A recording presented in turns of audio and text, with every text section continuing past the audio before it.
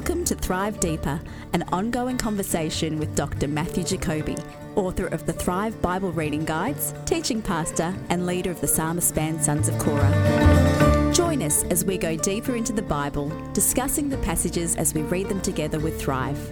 Now here's your host, DJ Payne.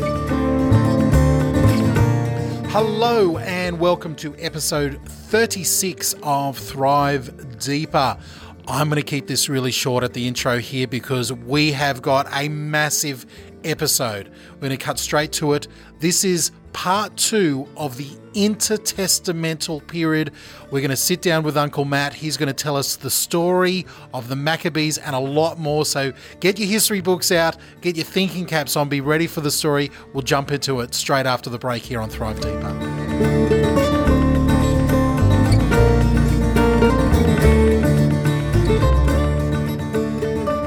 Well, Matt, last week we just awkwardly cut off what we were talking about and just, left everybody hanging. We're in the middle. Where are we? We're sitting probably about 300 BC, and we're like, okay, the Persians are over here, Jews are all over the place, and there's this Greek thing on the horizon. Yeah. The real force to be reckoned with is coming over from the west, from Greece. And there's a young upstart called Alexander the Great, who is going to be really the greatest conqueror that the world has seen up to this point. Now, Alexander the Great defeated the Persian Empire, the might of the Persian Empire, in 333 BC. So this is where we're picking up our story. So Persia will still be a force in the east, for a little while longer, but gradually Alexander's going to move east and completely conquer the whole of the Persian Empire. He's going to do that in a way that sort of brings them. He really, he does this in a way that is really, I think, shrewd. The way that he gets them on side, and so lots of Persians actually follow Alexander and. He's an amazing leader. He was an amazing leader. Anyway, so he actually, in the early stages of this campaign, there's this decisive battle against the Persians in 333 BC. He comes down, which he wins, comes down into Palestine. He lays siege to Tyre, the city of Tyre, which was just offshore, very difficult. No one had been able to get to it. Ezekiel had prophesied the final fall of Tyre. Well, this comes at the hand of Alexander the Great. This fulfills this prophecy of Ezekiel against Tyre. Now, during the siege of Tyre, he actually sent to the Jews in Jerusalem and demanded that they come to his aid. And they refused. Said, "Look, we have this. We're under oath to Darius in Persia, and it's going to cause us big problems. We can't come." So, because the Jews were they were still under Persian rule in a sense. They're still under Persian rule, but they were their own autonomous, in one sense. And the fact, what I mean by that is, Alexander was able to go to send to the Jewish people, that's right, as their kingdom and say, "Come and help me." But they were they're still under the Persian, still tied to the Persians, and so. They refused. Now, he would have been infuriated by this, and maybe they didn't expect that he would win, that he would capture Tyre as well, because no one before had. Yeah. But anyway, he did, and of course he comes down to Jerusalem, and he's not happy. And so they get together and they pray, and according to Josephus, they find out he's coming, and they get together and they pray. And so what they actually do is that they open up the city, they open the gates, and they come out to meet him. And all the priests are dressed up in their priestly robes, and the high priest comes out. And anyway, Alexander, when he comes to the city, they as you can imagine, this whole army lined up to the city. You can imagine how terrifying this is. And he actually goes up himself, separates from the army. When he sees the high priest, he goes, tells them to stay. And he gets off his horse and goes up to the high priest and salutes the high priest and honors God because, according to Josephus, he had a dream before the whole campaign against the Persians, that he had this dream where the high priest in this garb appeared to him and said, "You're going to win this war against the Persians." And so he honors God, and he goes in and he offers a sacrifice to God in the temple, according to Josephus. And again, I was reading through that as well, and according to their to the Jewish tradition, it was during that time where he sat down in discussion with the high priest, and the high priest, and this is according to their to their stories. I love to think that it was true. Is that they opened up the book of Daniel with Alexander the Great and said, "This is the prophecy, and here you are." In the book, and he was like, and from that point on, historically, we know that he had a soft spot for the Jewish people. That's right. Yeah. And he looked after them, made sure that they were safe and everything like that. Yeah. And the Jewish people would say it's because he saw. Yeah. They rightly pointed out that you're the fulfillment of this prophecy here.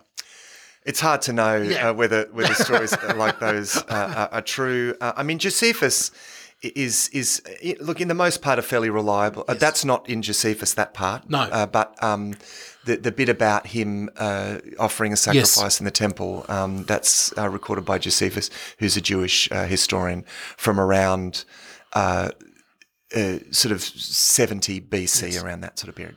70 AD, sorry. Yep. So look, Alexander moves east, conquers everything to the border of India. You know, the Samaritans at one point. He conquers Egypt first. Interestingly, the Samaritans rebelled against him, and he comes back and destroys the city. And really once and for he absolutely decimates the city of Samaria. I mean, they're going to recover to some extent, but they're not going to be the force that they were. He conquers everything. He dies actually of some, was it poisoning? Was it a fever? But after his death, he dies very young in 323 BC. And while still on campaign, and his whole life was a campaign. Yeah, really. His whole life was a campaign, and there was some. This is where it gets a little complicated, but there was lots of squabbling for power struggle among his generals. And according to the legend, the generals around him at his death said, "What do we do next?" And he said, "Give it to the strongest." Like he let it get. Like his last words were, "Whoever's," classic Alexander. Yeah, and it just devolved into a whole bunch of fractions there. Yeah, but amazingly though, what he did achieve, even though his empire is going to be broken up after this, what he actually achieved was an incredible cultural unity over the whole of the Near and Middle East, which would last for 1,000 years. Because, he treated Persians equally to the Greeks. He encouraged his men to intermarry with them. As a result, lots of people from all of the parts of his conquered territories followed him, and they adopted the Greek language, which they actually developed. There's almost this new kind of ancient Greek, which became known as Common Greek or Koine Greek, which is the Greek in which the New Testament is written, which was also the common language of the Roman Empire.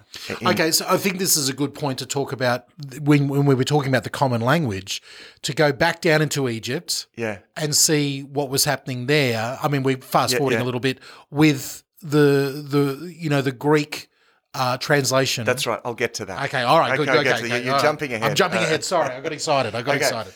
So, look, but basically, and this is an important thing right now. This what's known as Hellenism. Hellenism is the Greekifying of the whole world of the empire. I mean, it was just cities all over Europe adopted. Europe. Cities all over the empire adopted this way of life of the Greek polis. It was. It was the quest for the good life. There were Greek entertainments, arts, sports, philosophy spread everywhere. So this sort of this Greek ideal way of life became a thing really through. I think that through Alexander, because that's part of the difference of him as a conqueror, because he wasn't doing it in the name of like a god or a religion in one sense. He was doing it because he was taught in the golden age of the Greek from philosophers. By Aristotle, in fact, was his tutor. How's this for a personal? Your personal tutor is Aristotle. Yeah. Who was taught by Plato, Yes. who was taught by Socrates. That's a pretty good lineage there. I know, exactly. So he's got this almost like the first truly Western civilization way of thinking. Yeah. And he's out to civilize Yeah. the world. Not Yeah. to conquer it, but it's not Yeah. to put them under the thumb or to make Yeah. himself greater. It's this different way of thinking. Yeah. And I think that's one of the reasons why it lasts so long and has such a lasting effect. It's a 1,000-year effect. I mean, it's quite amazing. Now, as I said, there was this tussle for leadership, but the two areas or the two dynasties that we need to concern ourselves with for Jewish history are the Ptolemies and the Seleucids. And the Ptolemies are down south. In Egypt, and the Seleucids are up north, sort of Syria and, Yes. and this area. So, the most famous of the Ptolemies is Cleopatra, from Antony and Cleopatra and so forth.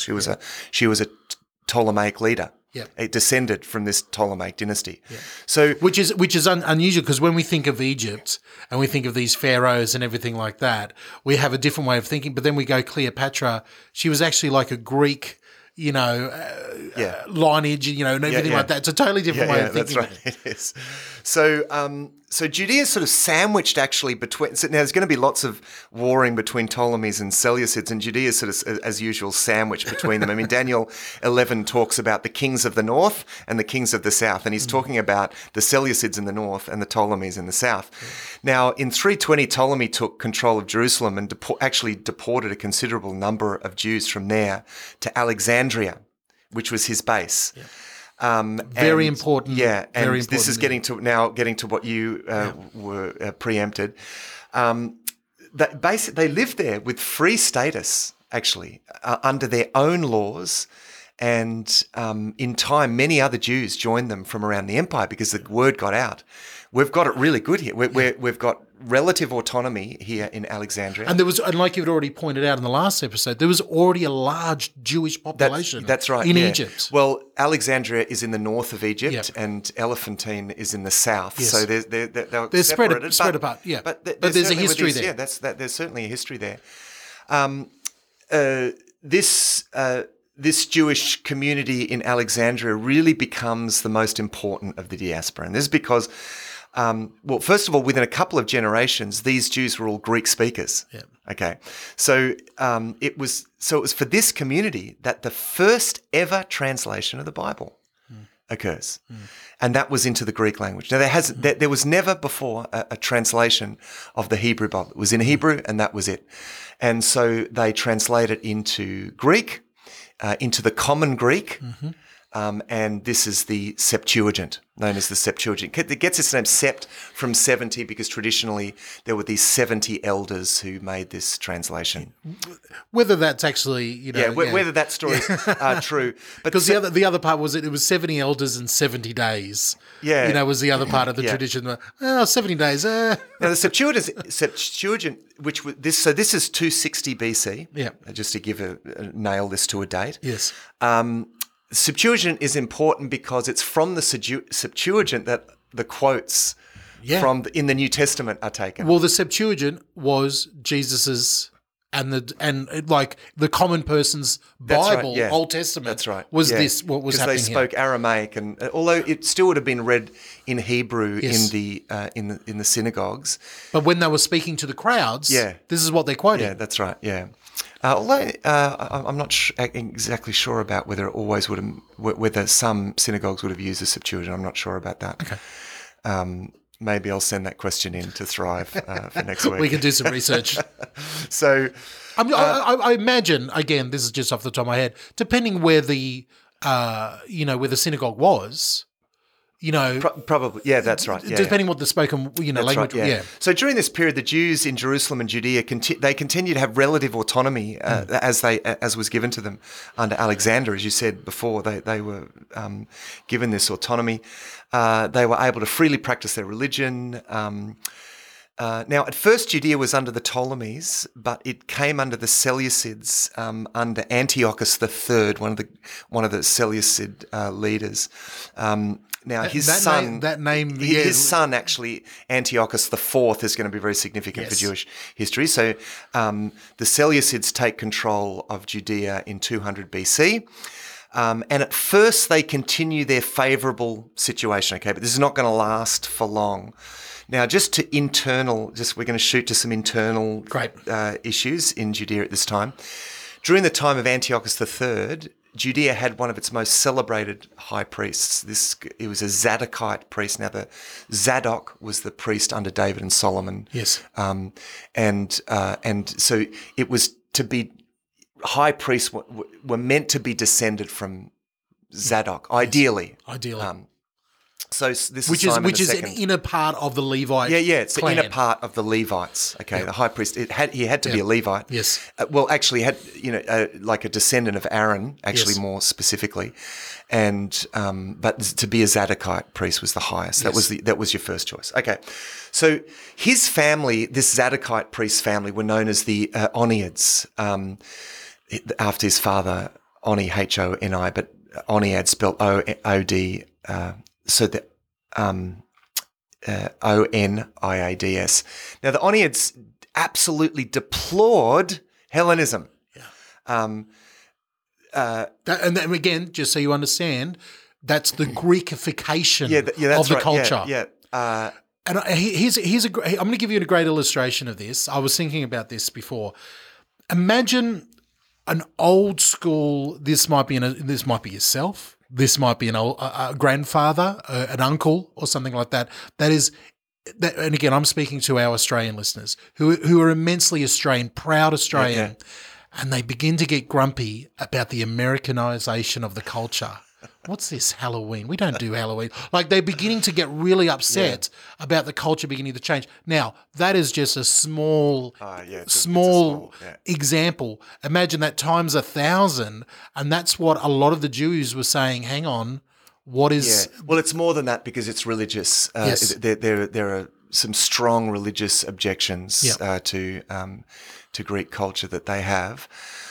Some of them are a little overplayed, but on the whole, there are some valid issues that they have. But then there's another leading family. Now, this is where this gets interesting, and this other leading family are going to push for Hellenism. Yeah, move with the times, boys. Come on. And now, what's going to happen eventually to give is that they're going to gain the upper hand, actually. As far as political... As enforcing Hellenism in Jerusalem. Yep. It's this other group. Now, they are known as the Tobiads. Yes. Now, does that name recall anything to you, Tobias, from the time of Nehemiah? Remember? Yeah, remember the guy who had his office? Yes. Headquarters in the temple? Yeah, and Nehemiah just couldn't believe, Chuck it out. Sorry, Ezra. That was at the end of Ezra, I think, wasn't it? Where he came back and this guy had been given this. Hang on, was that? That was in Nehemiah. Yeah, that was in Nehemiah. Sorry, I had a blank then. That's all right. And so this. I mean, we were talking about how this has ongoing effect, right? Well, he is descended from this Tobias, and he's going to be this family going to be really strong Hellenizers. So this craze for Hellenism prompted the rise of a pious reactionary group. The Hasidim. Where that word still That's right. These are the Pharisees. That started as this reaction against the Hellenization of Judea. So and then they're the old-fashioned conservatives of their time. You know, they're the guys that are saying we need to stick to the King James. Can I just say, I love these guys. I know that's not popular to say, but as a Pharisee myself, I identify so much with these. But again, we're going back to the history there of understanding where the roots of these guys come from. Right. So they're reacting against. They are the high priests. They are the holy ones. They are the men of the law. They are observing. And can we just say they are the real Jewish believers? Without them, there would not have been a Judaism in the first century. Yes. So the Hasidim actually are really, really important Very at this stage. Now, look, meanwhile, 190 BC. Can we say what the other group ended up, what we would call them in the New Testament, the other group of Hellenizers who were becoming politically wealthy, ruling party, they end up, their fraction out of that becomes the Sadducees. Yeah, they do. Yeah, well, because the Sadducees in the time of Jesus are the chief priests. Really, because the Hasidim are not like an official. They're a pious reactionary group, and that there would have been scribes and amongst them, and whereas the ruling classes were the Sadducees. Yes. These are descended from the traditional priestly family, the real elevated priestly families. So that's right. That's the Sadducees. Now, so we move. Look, meanwhile, 190 BC, Antiochus III suffers this crushing defeat at the hands of the Romans. Now, the Romans are now emerging as a force to be reckoned with in the West. Okay? Here come the Italians. Yeah. Watch out! Watch out! So we got to keep an eye on the Romans now, okay? Because they're lurking there. So from this point on, they are gradually now becoming the major power. Yeah. The Seleucids are, from this point on, actually forced to pay the biggest indemnities, war indemnities ever known in ancient history, to the Romans. They are ruthless, these ruthless Romans. Now, to raise the money, Antiochus fell to raiding the wealthy temple shrine of Elam, and he was actually killed by a surprise attack of the inhabitants of this temple town in 187 BC. Now, his successor, Seleucus IV, he was left to raise taxes, which he did throughout his territories, including Judea. And this is actually mentioned I mention this because this is mentioned in Daniel 11. Daniel 11:20 says his successor will send out a tax collector to maintain the royal splendor. Yeah. So this is going to be hard times for the Jews, because Antiochus III's successor, Seleucus IV, has to raise this money. And he hears also that there's a whole lot of wealth there in that Jewish temple up there, all of these gold articles. Now, they actually go to take it. He sends his men to go and take it. But at first, according to 2nd Maccabees, they were frightened off by a heavenly apparition. Wow. So they all go off. But eventually he sends his people in, and the temple eventually is plundered and desecrated for its wealth.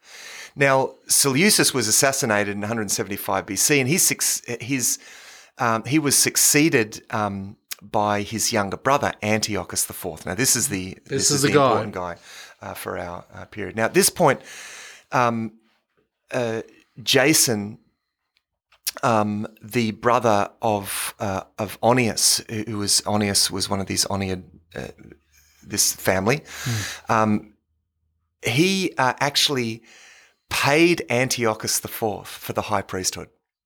I mean, you think about how this is going to go down. Yeah. He paid for the high priesthood. Now, look, he was the right sort of lineage and everything. So, okay, we can. I mean, it's like that wasn't popular, but we can put up with this. So he purchases the high priesthood for a very large sum. Antiochus needed the money. Yep, okay, and he promises that he's going to convert to get this. Also, he promises that he will convert Jerusalem into a Greek polis, into a Greek style city. So Jason puts in a massive gymnasium, actually right next to the temple, to promote these athletics. Now, the problem with Greek athletics, you know what the problem with Greek athletics is it was all in the nude. Now, this is a problem, big problem, for Jewish law, in which it was absolutely forbidden for nakedness in public. This was a big issue, and really split the population. That's right, really. So you've got this Jerusalem is now being polarized. You've got the Hasidim, the Hasidic party, and then the Hellenizing party.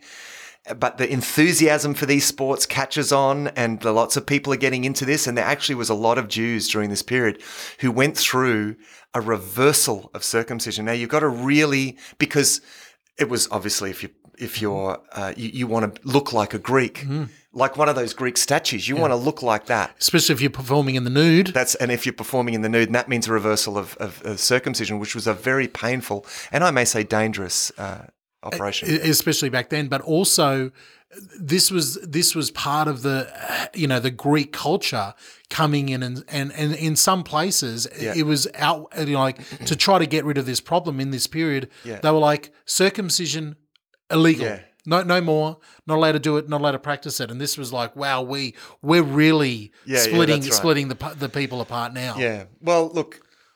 So Jason purchased it. This sort of sets up a precedent because 3 years after his appointment, another rich priest, Menelaus, offered even more money. And he was appointed high priest by Antiochus, who still needed money. I mean, he just needs money. Jason goes into exile. Menelaus, the problem with him is that he wasn't from the line of high priests. So his appointment really upsets conservative Judeans. Now, worse still, he took treasures from the temple to pay for it. And this was absolute sacrilege. On top of that, Menelaus is an even more radical Hellenizer than Jason. So his appointment is not popular at all. And he has to actually enforce his policies by force. Now, meanwhile, Antiochus decides it's time to make war on the Ptolemaic Empire in Egypt. The war is successful at first, but becomes really drawn out, which put the king in need of more funds. He goes north to Jerusalem, where Menelaus welcomes him with open arms, escorts him into the temple, which was an absolute sacrilege for a Gentile to go into the temple, to take all of the sacred vessels. So he comes out with even more, pretty much cleans the temple out so he can pay for this war and keep up the indemnities to the Romans so that they don't bother him during this war. And this is just intolerable to the Jews. So when Antiochus returned to fight Egypt, he was opposed by the Romans again. The Romans are there in the background, and they demanded his withdrawal. And actually, the news of this rebuff spread really quickly. And actually, it was exaggerated in Judea to claims that he was dead. He's dead, right? So when Jason heard this in his exile, he gathers an army of 1,000. He attacks Jerusalem to take the leadership from Menelaus. Wow. Remember, he's in exile.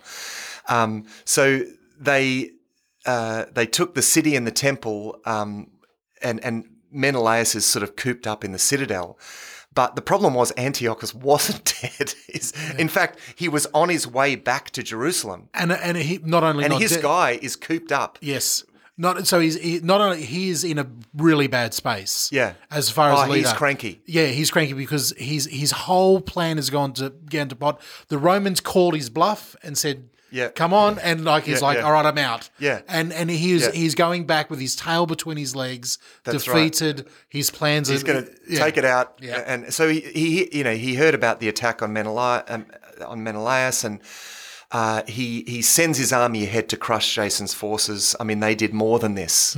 The city was attacked. It was an absolute bloodbath.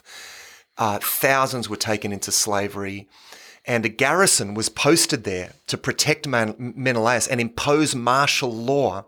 And most important part of this is that Antiochus abolished Judea's freedom and autonomy as well as their religious freedom. He said, right, that's it. No more. Antiochus said, that's it with Judaism. Yeah. I'm sick of these fights over the high priesthood, this Puritanism here that keeps causing these people to rise up. He thinks easiest answer, abolish Judaism. Well, that's going to be his biggest mistake. Yeah. But that's what he's going to attempt to do. So he demolishes the city walls, tragically, because now the city is back to where it was before Nehemiah got there. Yeah. So this is a very tragic, tragic moment. So this is 167 BC. Like Judaism is outlawed. Temple services closed down. scriptures destroyed. Like you can be executed just for reading the scriptures. Sabbaths and other festivals could no longer be observed. This is the period of time where circumcision was outlawed. Food laws abolished. Circumcision was illegal. All at the threats of death. He erects a pagan altar on top of the altar of burnt offering in the temple and dedicates it to Zeus. This is the abomination of desolation spoken of in the book of Daniel. Daniel predicted this. This is all described in detail in the book of Daniel. The king then commands the people to worship Zeus. Now, as I said, this was going to be his biggest mistake, really, because his biggest problem from this point on weren't going to be the Ptolemies, weren't going to be the Romans. His biggest problem from this point on was going to be the Jewish people themselves. Now he would think there's no way. I've completely broken them. They could barely raise an army of 1,000. In the end, they can't really raise an army much bigger than that. But he had been seriously misinformed about the strength of Jewish devotion.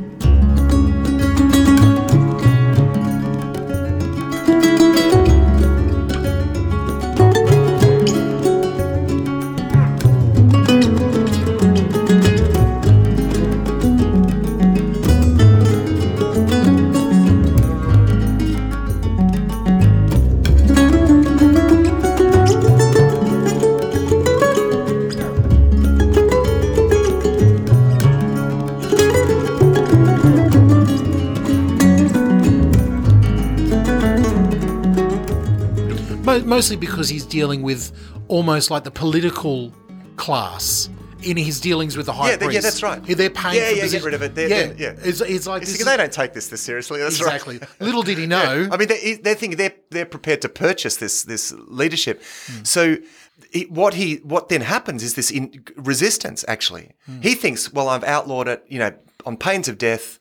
This is a cinch. Well, no, it's not, because actually they will risk their lives to continue to practice their faith. So what follows is a full-blown persecution of Judaism. This is really the first ever religious persecution, really ever, in ancient history.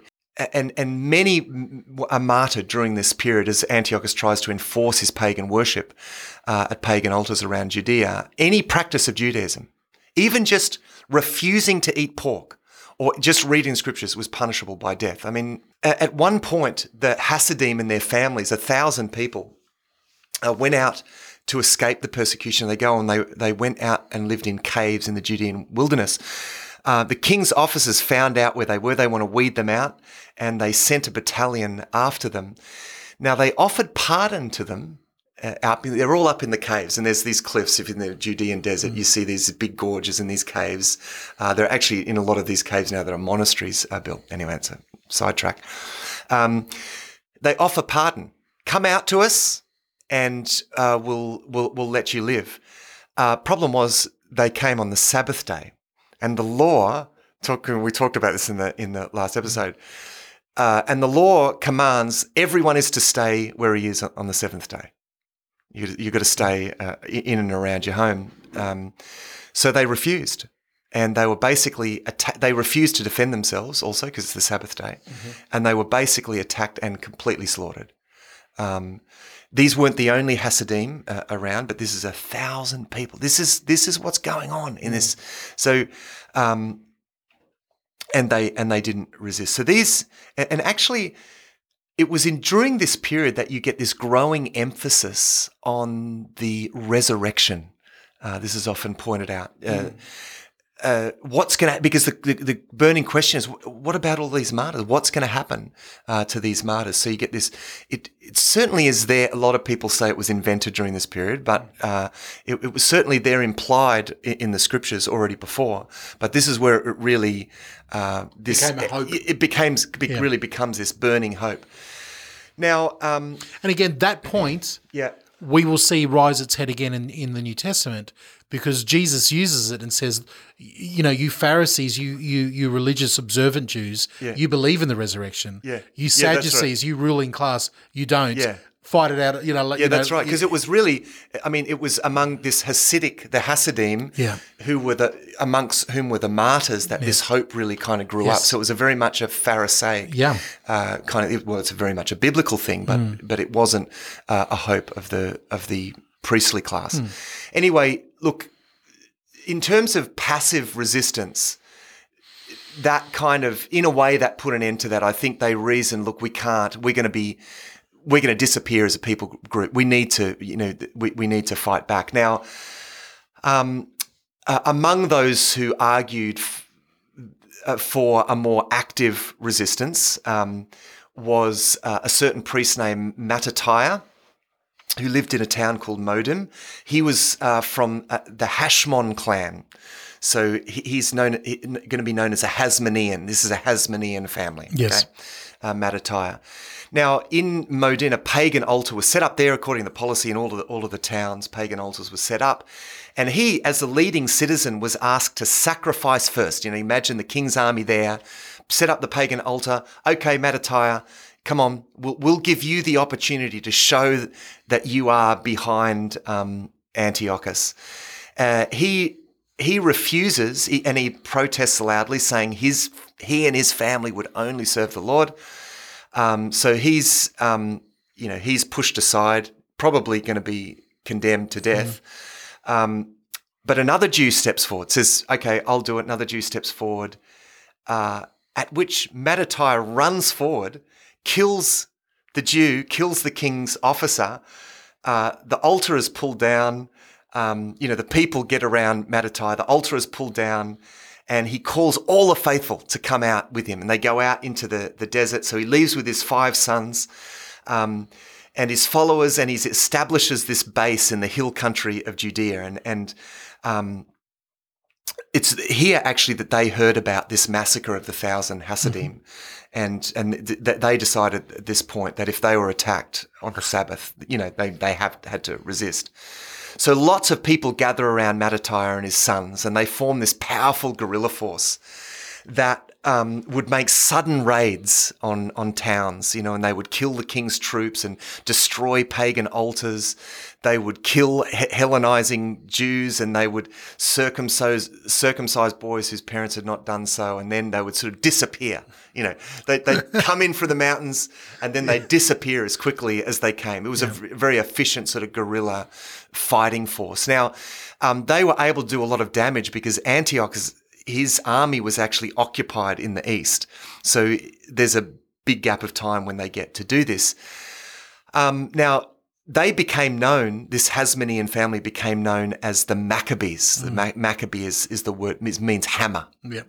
It's like the Jewish hammer. They were the Jewish hammer, right? Because they're hammering the Seleucids here. Now, at this point, the aged Mattithiah dies, and his son Judas takes the lead. Now, look out for Judas, because he will prove to be a brilliant military leader, brilliant guerrilla chief, actually, initially operating in an area that is actually ideal, in this hilly area with all of these ravines that is really ideal for guerrilla warfare, very difficult for massive armies to sort of operate in this area. So imagine, here they are, they're wiping out garrison after garrison, and Judas, Judas is seen as this sort of divinely appointed leader. He almost becomes this kind of messianic figure with all of these successes. Now, as these raids go on, of course, Antiochus is hearing about this, and Antiochus really underestimated the severity of the rebellion and the size and the strength of the Jewish army. Well, certainly the strength of the Jewish army. Instead of crushing them with a full force of his armies, he sends a force of 3,000. I mean, he's thinking this. Judas has got about 900 men. No, he's not got a big army here. And so Antiochus thinks this should be fine. I'll send an army of 3,000, and we'll go there and we'll destroy them. Well, Judas, a wise and courageous leader, I mean, he defeats them with consummate ease. He attacks them as they're passing through this narrow gorge, kills 1,000, he sends the others fleeing. So Antiochus, he thinks, oh my goodness, okay, so he sends an army twice the size, about 6,000. But again, they're absolutely destroyed by Judas's 900 men. So this is beginning to make Antiochus look foolish. So he decides that he's just going to exterminate the Jewish population in Judea because he's just looking like an idiot. So he sent for his most glorified general, a guy called Lysias, and he commanded him to the task. So, because remember, he's going to wipe out Judea. So he sends an army of 40, according to Josephus. Some people say that Josephus's figures are hyped up a bit, and maybe they are. But according to Josephus, sends not Josephus, the Maccabees, the books of Maccabees. Okay, yes. Yeah. Actually, it's a combination of those two. Yes, because the history is recorded in the book of Maccabees and in Josephus. And there's actually other historical documents that document all of this as well. Yeah, that's right. So Lysias comes with this vast army, allegedly 47,000, which included, by the way, and this is true, all of the most recent armory and military weaponry, imagine it, and including war elephants, which had never been seen in this part of they had never seen an elephant. Can you imagine? Not only a vast army. Yeah. I mean, even if these figures are overinflated, even if it's the half, which is probably more than that, this would have covered the horizon. Yeah. Not only that, but you've got this weaponry being rolled forward, and it's like a scene out of Lord of the Rings. Yes, Then you've got these massive creatures, these elephants, which they'd never seen before. It's like an army with the latest military upgrades, like guns and bullets and missiles, coming up with the guys with bows and arrows and knives. That's right. So they see these armies coming, and there's this classic moment where Judas leads the people in prayer and fasting, to seek God's help, and they all consecrate themselves to God, and it's all very kind of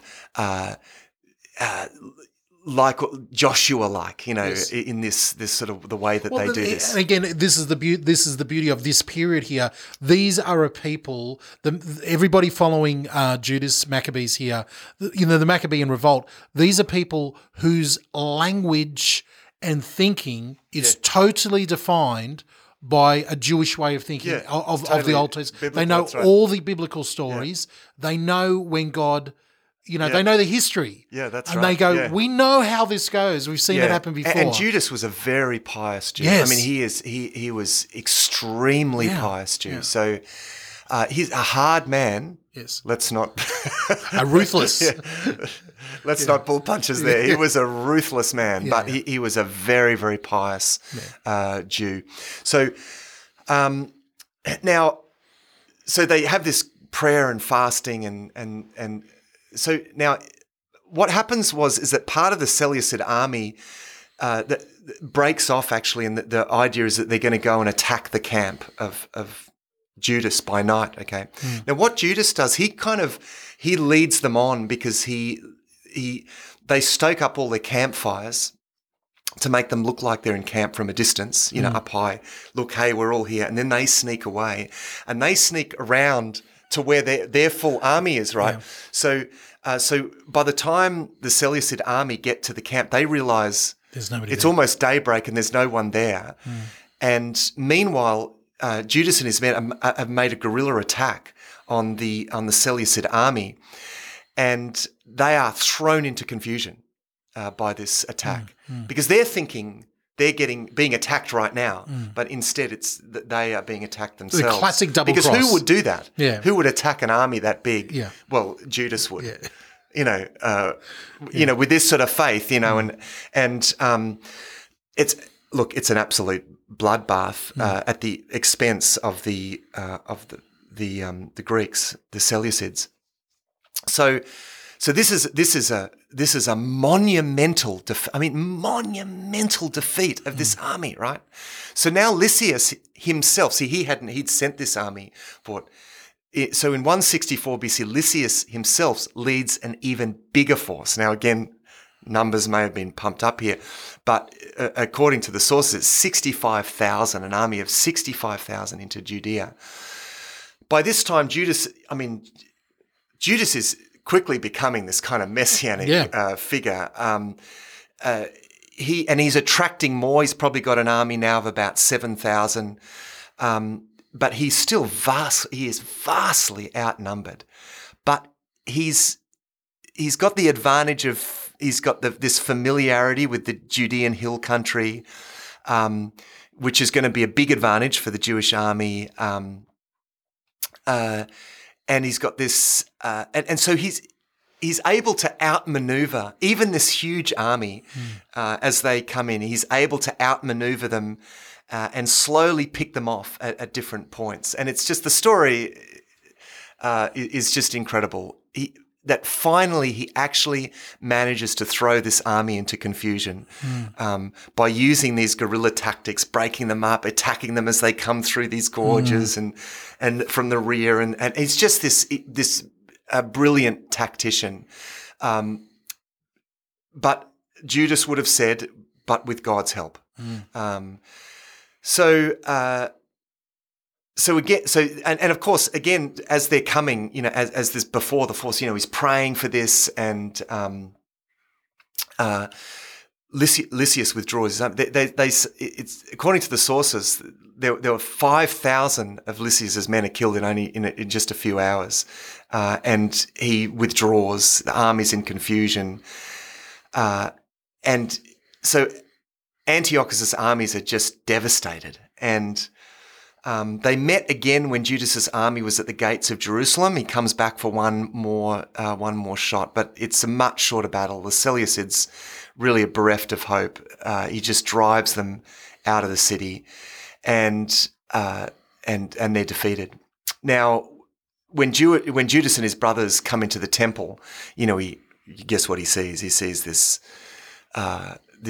altar set up, and so what they do is that they take the stones away, and they don't know what to do with the stones, so they put them in a special place until a prophet, they say, according to the source, until a prophet should come to tell them what to do with these desecrated stones, and they cleanse the whole area, they get rid of everything, they reestablish all of the right furniture.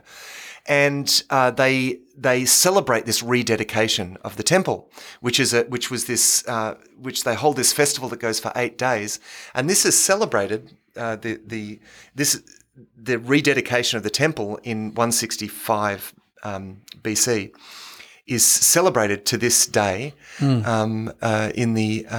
Hanukkah, the feast of Hanukkah. So. This is important because at the time of Christ, they're going to want Jesus to be another Maccabean leader. This is important. This is the recent history in their minds. This is the history in their mind. This is their last great sort of godly leader is Judas Maccabeus, really. And so this is going to be in their minds. Anyway, I'll scoot through this next period. So Antiochus lifts the ban on Jewish religion, thinking that this would make peace. Okay, all right. You can be Jews again. Yeah, you can be Jews again, but I'm still in charge. Well, no. Like, with what army? Yeah. So, Judah fortifies the Temple Hill, which signals a complete bid for independence. So this ignites a new phase of the war. Now, this is an interesting turn in the war, really, and some would say a turn for the worse. It's like Judas should have probably left it there. Got some sort of treaty going. Yeah, got some kind of just leave it there, because basically they had their independence back, and leave the rest to the there's just going to be some problems caused here, but that's a matter of opinion, really, of course. So because the Hasidim actually were content with their freedom. That they were saying, let's just be let's not provoke more. We've got our freedom back. Let's just leave it there. We've done well so far. God's helped us, but that's because we were fighting for our religious freedom. Let's not push this. But the Hasmonean family, Judas and his brothers, they're like, we're going to keep going. We're going to keep going. And interestingly, this phase didn't meet with the same success. Yeah. It was still successful ultimately, but not the same unbroken success. So anyway, with his power base in Jerusalem established, Judas begins attacking Gentile cities in the area. Probably more to get spoils and really equip himself. Now,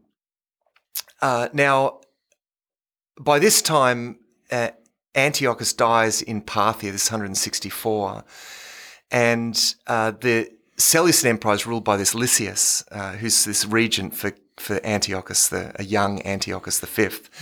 And Lysias sends out to destroy Jerusalem and crush the Maccabean revolt. He actually beats Judas in a battle at this point. This is like the first reversal just south of Bethlehem, and he lays siege to Jerusalem. And the Jewish, the rebel, the situation is pretty desperate because they really lacked supplies to withstand a siege. But here, once again, there are some distractions in the east. I mean, Philip, one of Antiochus' generals, revolted, and this distracts him. Like Lysias has to actually withdraw. So he makes this quite a generous treaty with the Jerusalemites. Judea was restored to its semi-autonomous state. Okay, so we're back to where we were. But the problem is Menelaus. Remember Menelaus? He's still around. Yeah, he's still around, and he's. But part of the terms that they make, but you have to replace him as well. Well, Lysias is desperate to get back and not have trouble with the Jews, so he actually is willing to go with this. So he's replaced by a guy that's a little bit more palatable. Now, interestingly, just here's another little interesting footnote. Meanwhile, Onias, remember the Oniad family? Yes. Onias III, who was actually the rightful heir to the high priesthood. He has gone to Egypt, and he obtains permission to build a copy temple in northern Egypt. Wow. So I've already seen a copy temple in southern Egypt. He actually builds this copy temple in northern Egypt. And so there, his sort of legitimate Zadokite priesthood, actually, they move down there, right? And they preside over the same temple rituals as in the Jerusalem temple for 230 years. Amazing. There is this Zadokite priesthood with a temple in northern Egypt. And again, that's a little asterisk because then we go, hang on, we know that Joseph and Mary and Jesus, that's right, and maybe Jesus' brothers and sisters had to flee, and they flee to Egypt because there are Jewish people. Now we know why and what was going on down there. Look, as soon as Lysias left, fighting breaks out between Judas's rebels and these moderates, and an army led by the Seleucid general Nicanor was dispatched actually to aid the sort of right side, but Judas actually came out the best. He defeats this army, and Judas then sends a delegation west to Rome because remember the Romans are still they're on the rise. Yeah, that's right. Yep, and he secures their support in a bid for his bid for independence, which they give him. Okay, so here's so something amazing happens from this point. Judea gain independence. Now they're going to have 100. They're going to have 100 years of independence as the Roman Empire grows. But at what cost? See, this is at what cost? they're going to have that with Roman support. And look, and I think there is something providential about this whole period. This interfacing with the Romans is going to come back to bite them. Yeah. Anyway, so there's actually that same year, actually after defeating Philip, Lysias and Antiochus were killed. You remember, because he's the regent for this young Antiochus. They're killed by another guy, Antiochus' cousin Demetrius, who he takes the Seleucid throne. He dispatches another army led by a guy called Bacchides. They face off in this very actually famous battle of Elasa in 160 BC. But Judas really, this is one of his failures. He's defeated at this army, and Judas himself is crushed. Judas himself is killed. Jonathan, his brother, takes over. Now, Jonathan isn't the military leader like Judas. Jonathan is a diplomat. So he's going to achieve things with diplomacy. He's a very cunning sort of political leader. It looks as though the cause is lost here, and they're going to go back to where they were as a sort of vassal kingdom. But there's this power dispute now in the Seleucid over Seleucid kingship, and I mean, it actually, one of the sides appeals to Jonathan for support over the other. And, you know, Jonathan is given this right to head an independent military, and is also given the position of the high priest.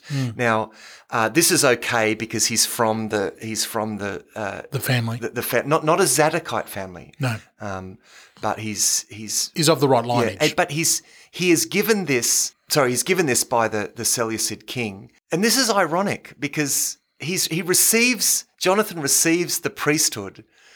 I mean, that's exactly the sort of thing that they were originally fighting against, but he's willing to accept the priesthood under, sort of sponsored by the Seleucids.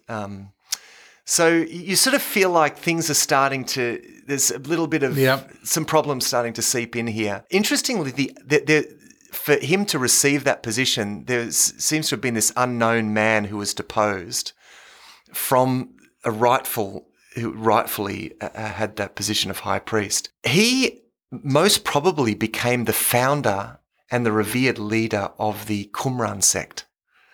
They are a Jewish sect in Judea that Josephus speaks about them, and they were the ones who put together Dead Sea Scrolls. Yeah. And their leader was probably the guy that was deposed by Jonathan at this time. Just another interesting little footnote. So Jonathan, through diplomacy, I'm going to cut a long story short here. Through diplomacy, we're almost out of time. Yeah. Through diplomacy, Jonathan is able to build up his territory. He wins more and more territory, extends his borders, and he eventually, they are able to actually, under Simon, who replaces him, they have this independence, that they are recognised as an independent kingdom,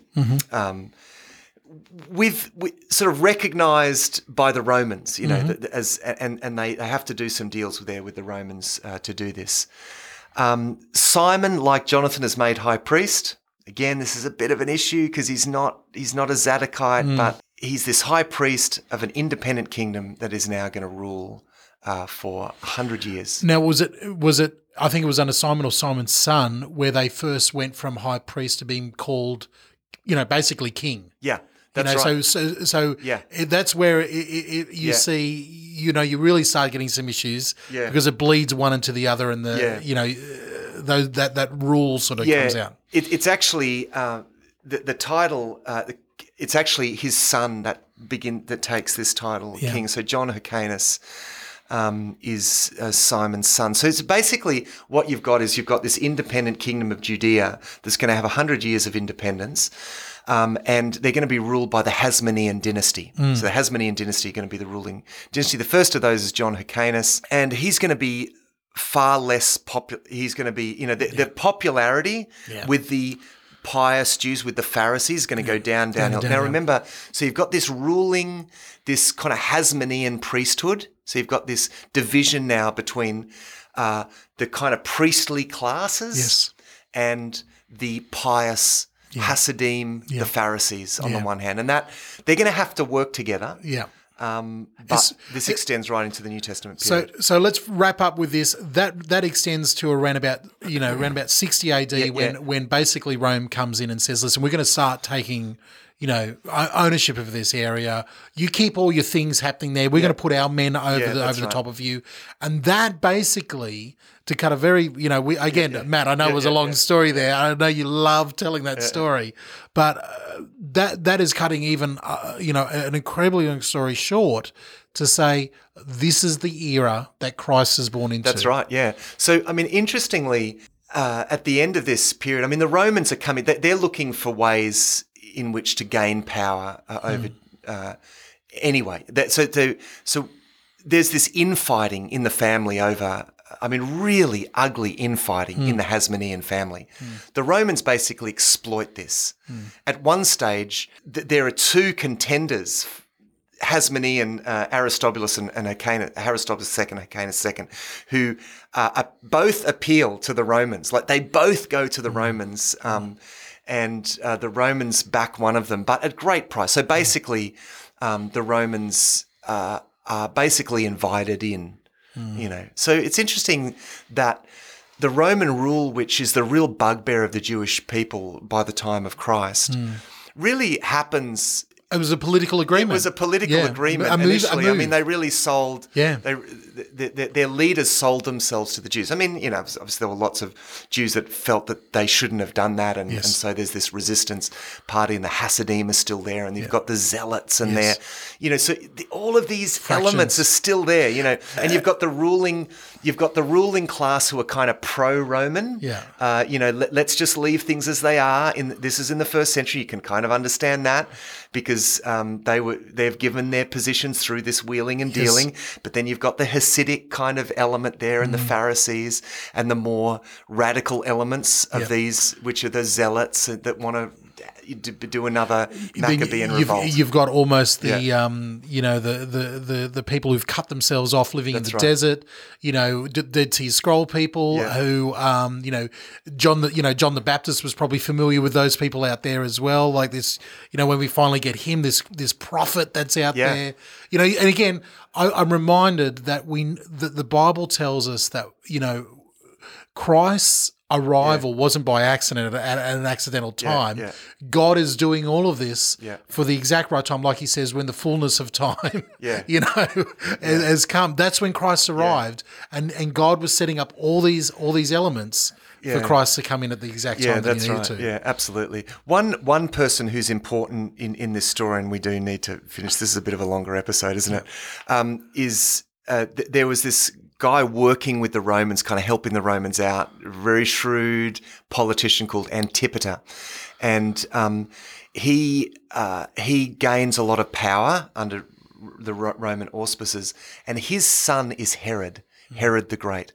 And eventually, through the same kind of wheeling and dealing, and Herod is going to be given the position of king of the Jews.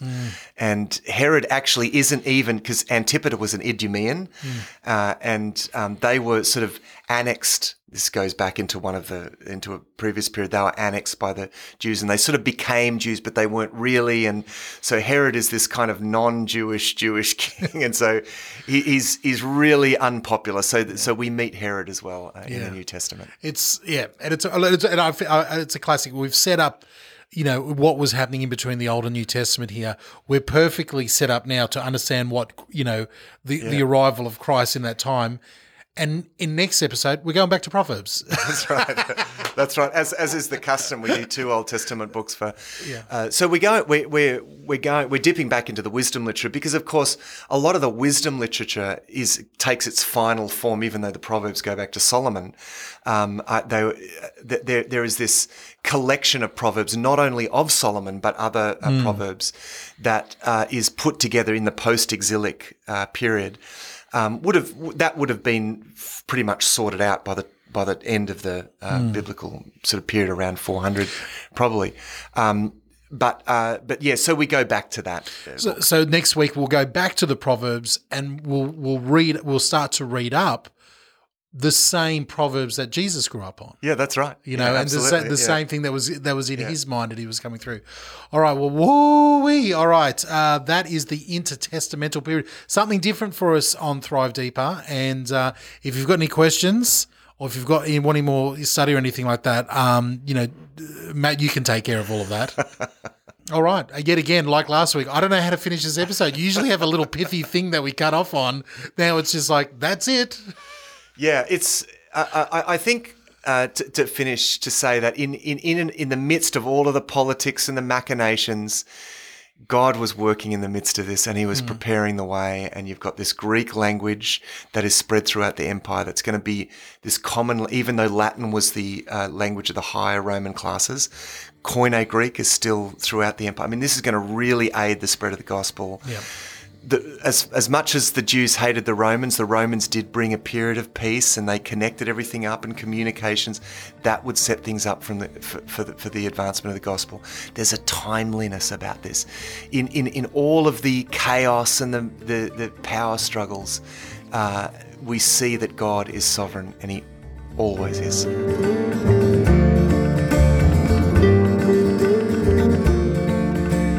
So there you go. The intertestamental period covered over last episode and this episode. Thank you so much for your patience in going through it. You probably had to do that in a few different sections. I don't think anybody could get through all of that in one hit there. But hopefully that has sparked an interest in you in studying some of the history. This history is so rich that we have in this period. So if you've got any questions or you want some more information, please let us know. We would love to hear from you. Head over to thrivetoday.net.au and you can get some more information there. And I would love to even challenge Matt to send you some more information of what you can be reading and stuff like that. All right, next week we jump into Proverbs. Until then, I'll see you later. This has been DJ Payne for Thrive Deeper. Until next time, thrive.